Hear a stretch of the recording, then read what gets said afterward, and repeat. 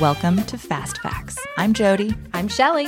We're a new media concept, a co-working space in the Design District called The Slate. The most amazing people have walked through these doors. Authors, Entrepreneurs, community leaders, Dallas natives, and guests from near and far. We're going to bring them in this room, and we're going to sit them down, and we're going to ask them the questions you are asking too. These will be quick, so you can listen on your drive in or your drive home. We're completely off the cuff, but that is the best part about Fast Facts. And the only person you can really be off the cuff with might just be your sister. Truth. Let's see who's slating it.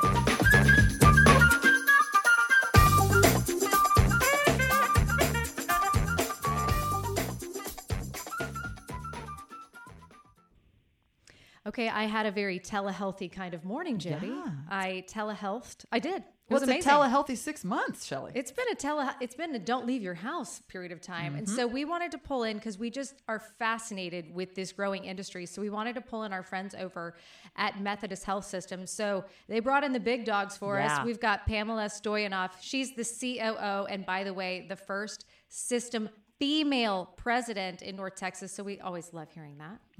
And then Dr. Cheryl Burkhalter, who does family medicine. So, the folks you call when you're like, what's this ear infection? What's this rash? Right. And all I want to do is hear from these two guests. But first, I have to just tell all of the listeners, when we spoke to an attorney recently that does a lot of work in telemedicine, Shelly was riveted. I was, which is why I want to do it again. I know. And I was almost I just was almost like shocked that Shelly could not get enough of this information. So that's why we want to hear everything that Dr. Burkhalter has to say, and Pam, that you have to add about how telehealth is changing every day. So Pam, go ahead and kick us off, because this has been a wild ride you've been on for the last 6 to 8 months here. Oh my goodness, it's been crazy. And by the way, thank you for having me on today. It's a pleasure. Before COVID, we all know life was very different before COVID. And for us at Methodist, we did telehealth visits, but maybe, less than 1,000 a year of the, several 100,000 visits we do in our primary care physician offices. And once COVID hit and we didn't have a way to see patients physically, we had to quickly ramp up how we do telemedicine. And I think, the first thing I say is that it moved about 5 years worth in a matter of 2 weeks. Wow. And across the country, all of us learned how to do telemedicine. And so we do, text visits now, we do video visits, we do email visits, and we do them every way from Sunday. And we went from, very few to now we're doing about 50,000 telehealth visits a year. And it's just grown dramatically. It was less than 1% of our business, and now it's about 20 to 30% of our business. And in April, when COVID was at its worst, it was 80% of our visits. So we're seeing, 80% of our patients in April we're seeing via telehealth. Amazing, absolutely amazing. And the cool thing about it was we didn't really see an overall decline because we were able to see those patients via telehealth. We didn't lose a lot of volume. And one of the things we're concerned about is people are so scared to get COVID. And I call it the COVIDs. We're so scared to get the COVID that, they don't want to see their doctor. And, so we were worried about not having, patients getting sick, dying. And we have, we've had some of that throughout the country where people are so scared that they stay home and they don't go to their doctor, and then they actually get sick and there's something non-COVID wrong and they die. So we've done a lot of education on that, but it's amazing how life can change so quickly when you're forced into it that way. And it's been a good forcing, frankly. To have telemedicine go this far has been great. And you're all about revenue cycle. Sounds like you run some numbers and probably have about 20 spreadsheets at your fingertips as we speak right now, Pam. Strategy. We didn't. Well, one of the reasons telemedicine didn't grow, especially in Texas, is because we weren't getting paid for it. That's right. No insurance. So we're not going to, obviously, we can't afford to do all of our visits for free. But during once COVID hit, there were a lot of changes made. Hopefully they'll be permanent. We don't know yet, but a lot of temporary changes made to allow us to get paid and reimbursed for those telemedicine visits. And so we are getting paid for those now as if they were in-office visits, so at the same rate. And that is what has allowed us to be able to put our resources into developing it so quickly. So, if that changes, that's going to be a problem because, again, you'll see healthcare take 14 steps backwards if we have to go back to not allowing that to be an option for patients because we're not getting paid for it. But that's something we're pushing now to try and make those changes permanent, and we'll have to see. The government's extended it at least through the end of September, and so we'll see what happens after that. But yeah. Wait. I gotta stop you that. Hold on. The financial person in me would have had to, I would have had a struggle. Okay, wait. And then I really want to get to Dr. Burkhalter too. Did you say the government has extended this through September? I thought this was just like the new once norm. They made the change and insurance covers this, that like, here we go, this is the new world. No. Oh, wow. For us, it was, there were a lot of waivers put into effect of certain rules and regs on all different kinds of fronts when COVID came in, and lots of different things that changed interimly to allow us to work with this population better. And that was one of them. The state of Texas has some very strict guidelines for telehealth and telemedicine and how it's paid. And so there were waivers put through that said, well, interimly, we're going to pay you for this. We'll allow you to be paid for this. But we don't know if it's going to be permanent at all. Fascinating. I totally assumed it would. Hey, Dr. Burkhalter, I'm curious. So when we had 2 Methodist doctors here for Mom Camp, because y'all teamed up with us for Mom Camp, which was so fun, they were explaining us that they actually think they're better doctors through telehealth because they're forced to listen even more. How do you feel like this is the changing, just the day-to-day way you operate and listen and hear from a patient? Well, I think it changes it a lot. I think the patients are more relaxed in their home setting. A lot of times we get more of an overall view of kind of who they are. When they come to the office, they may be rushing in from, on their lunch break or, they just finished work and took the afternoon off to come in. But when we're talking to them on via FaceTime or Zoom or some other platform, they are usually more relaxed. And we can tell that there's like a dog jumping on their lap, so they like animals, and that's very important to them. Or that they have kids, interrupting every 3 minutes. Yeah. So Also they telling. are very stressed at home, so highly stressed at home. So we get more of an impression of what their life is like. And so to me, that's invaluable. And we also don't have distractions because it's just one-on-one. We try to pick a place where it's quiet and we can just focus on what they're saying because that's the key, and picking up on any cues from what they're saying and what we see on the screen. Yeah, you have so much more context when you get to see them in their home environment. Do you do like all morning telehealth, or do you jump from a live patient at one moment to a telehealth patient the next? So our particular office, we decided to be strategic about it. So I spend one half of my day doing telehealth, and then the other half I do in-office visits. Whereas the 2 PAs that work with me, they do the opposite, so that we have less foot traffic in the clinic. So there's less people in the hallways, in the lobby, et cetera. And then that way we can still have access throughout the day. Is there something that is not good for telehealth that, hey, if you have X, Y, like what if you have, let's be honest, there are a lot of people with mental health issues going on right now. There's a lot of talk in the schools about spiritual and emotional health, social health. It's just people are isolated. Is depression something that you can really talk about through a computer screen, or is that something you should come in for? Is there something that's not, like if you have this, I really need to touch and feel and hear your heart, not just talk to you through a phone? Right. Well, I actually think that things like anxiety, depression, whether it's situational or it's been long-standing, it works really well via this platform, the telemedicine. Because, number one, it allows us, again, to see the person in their home environment, and we can see, like, oh, they look disheveled, or, they're not, like, really, they look really tired, or, you can kind of get some information about that. Also, you can meet with them more frequently. So it may just be like, oh, let's talk about this today, and then I'm going to check on you on Friday to see how you're doing. So it allows that access, which sometimes when you're having to drive to an office, may be more difficult just to get away. So can tell you so many of the patients are very appreciative of that type of visit. Mm-hmm. And we have an ongoing relationship, and this is just like a check-in type visit. Now, there are things that do not work well for telemedicine, and that would be anything that's bleeding, anything that's acute in nature, like, I have like a headache that's the worst headache I've ever had. I'm having chest pain. I'm having shortness of breath. My belly hurts so bad I can't even sit up, or I'm throwing up. Those type of things really need to come into the office. And what happens sometimes is people will call us and they'll say, I'm feeling like this. And I'm like, no, you need to come in now. Mm-hmm. And we get them in that day.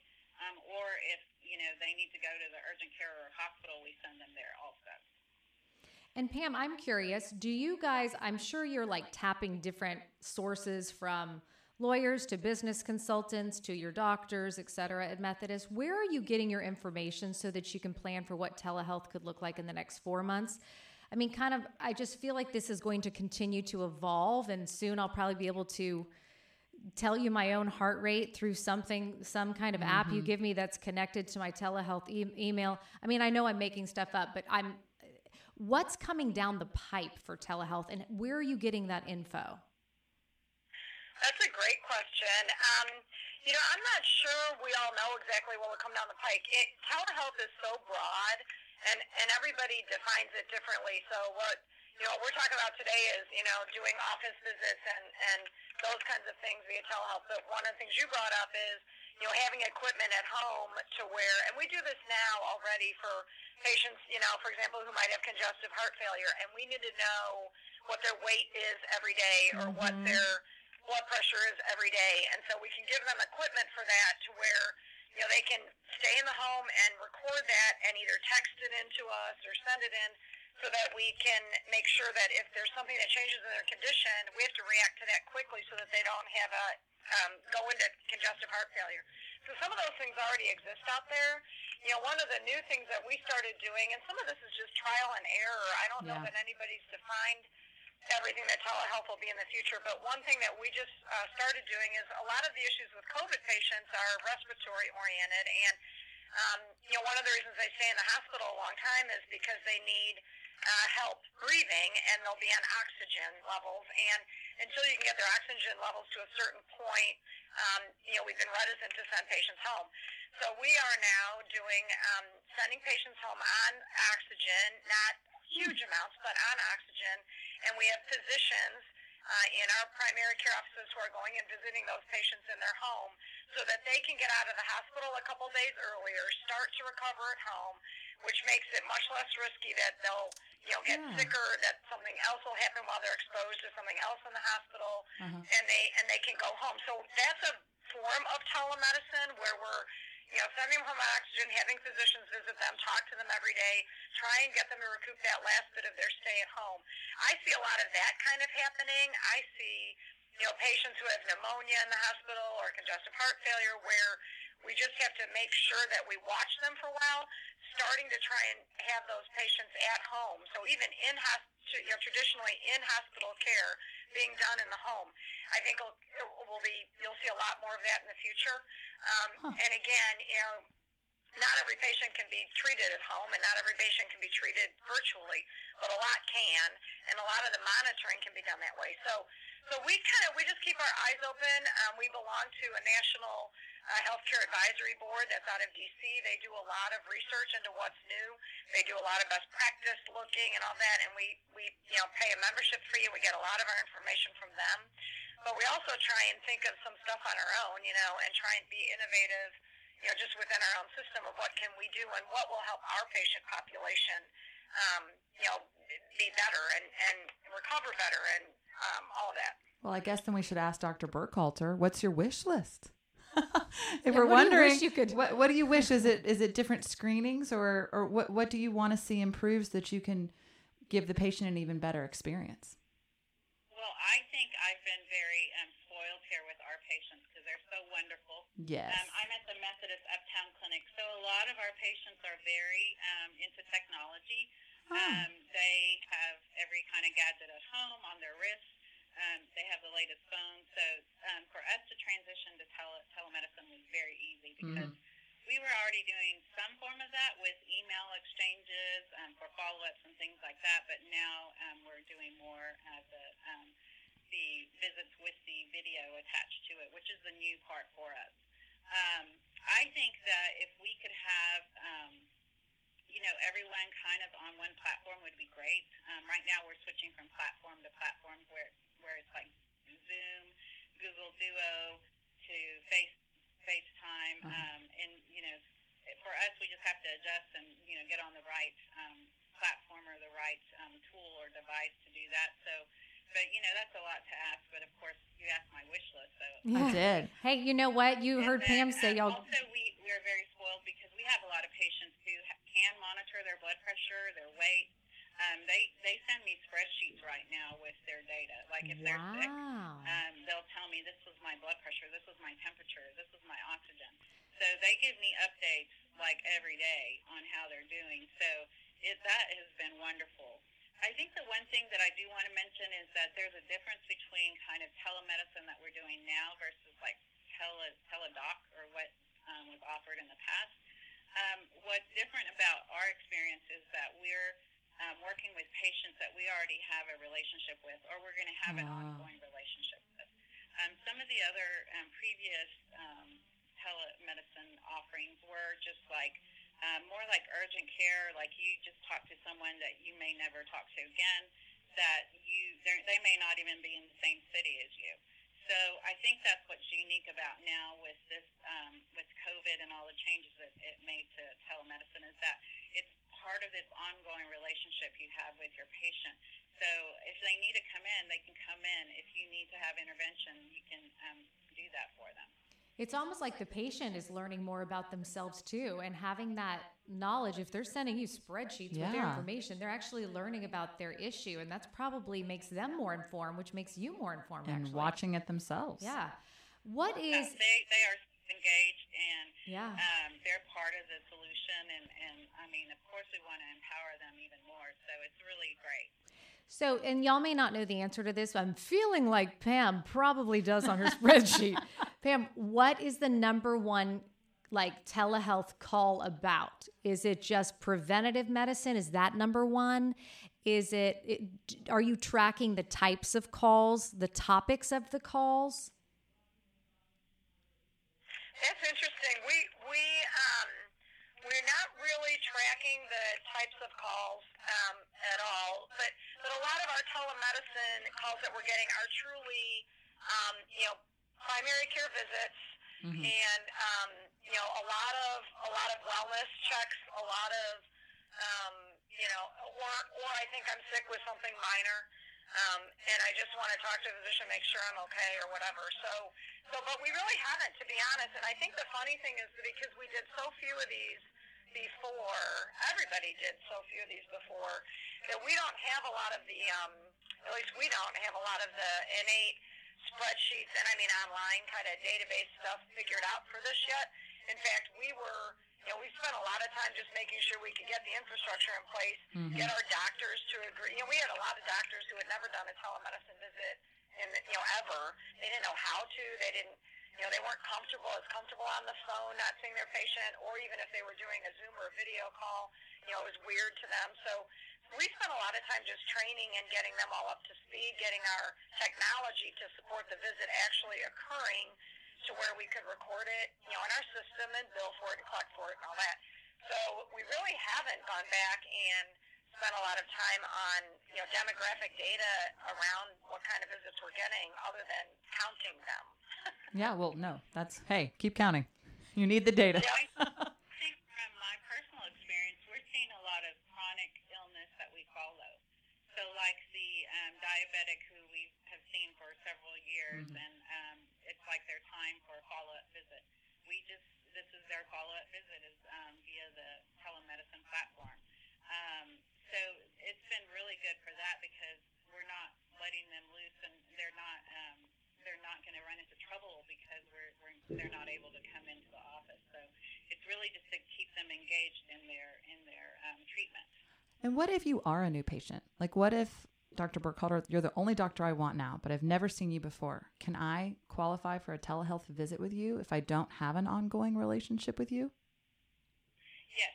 So we are taking new patients. We do have you fill out like a health history form. We go over that. We try to ask you, how tall are you? How much do you weigh? And there are some pieces of information we can get from our electronic medical record, like prescriptions you may be taking, which is really important for some people because they can't remember, what medicines, they take and for what, especially maybe older people who have multiple chronic conditions. So that helps us kind of guide the conversation. We can also see lab results from, things that are shared on Epic, which is our electronic medical record. So say you went to the hospital and you were at Parkland or something, I could see that you were there and like this is a follow-up visit for you, and you chose us to be the clinic that you follow up with. So we can get some of that from the Epic system that we're part of. So we try to prepare for that in advance, but we usually have you come in if it's necessary afterwards. And at that point, we try to reassure you, hey, we're doing this to prevent the spread of COVID. So please feel free to, ask questions, or if you're uncomfortable, let us know. But we're doing all the necessary precautions here to minimize the transmission of COVID. And I feel like if I can just call from my house, Pam, this one's to you, and then we're going to wrap. If I'm calling from my house, that's pretty convenient for me. So I'm willing to call maybe when I wouldn't have been willing to come in. Are you seeing this help? Gosh, what am I trying? I'm curious about insurance costs. Do you feel like this could drive insurance costs in one direction or another? I feel like people are willing to come and maybe they're stopping larger problems ahead of time because of telehealth. Is there any research or anything interesting you've read about there? I have read that, telehealth from a perspective of giving a patient an additional option by which to see their physician, especially patients who, have difficulty with transportation or any of those kinds of things, that telehealth is a good option for them, and that, if they're nervous, especially now, if they're nervous about going into a physician's office, it's a good option for them. And I think that it will, it will hopefully cause patients to be seen when they might not otherwise have done so, especially during COVID.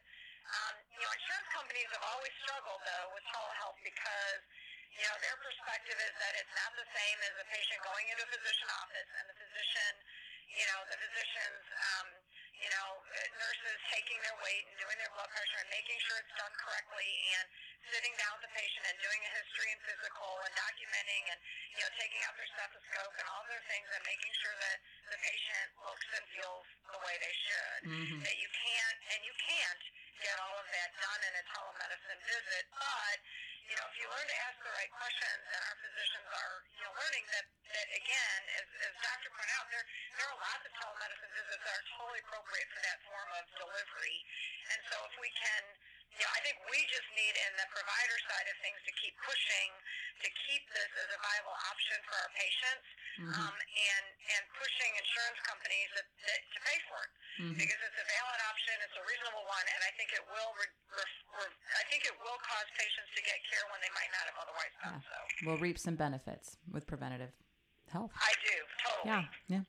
Okay. Well, thank you guys so much. I find this fascinating. The most fascinating piece being, we got to see what happens in September to see if we can keep with telehealth. Like, newsflash, where is that? I did not know that. I have not heard that. That's fascinating to me. Well, that's why we need even the people who receive care to talk to their insurance company. Yeah. Say, hey, we really... I have heard that from so many patients. It's like, I hope this never goes away because it's so much more convenient. Right. And they love it. But I think the insured have to tell the insurance companies that they really want this. Well, there's a call to action. Well done, sister. I'm going to do that since I telehealth this morning. Yeah, I love it. I absolutely love it. Well, y'all are the best. We appreciate it. And thank you so much for taking the time to inform us. Go Methodist. Go Methodist. Slate it. Hey, go Methodist. Thank you. Thank you.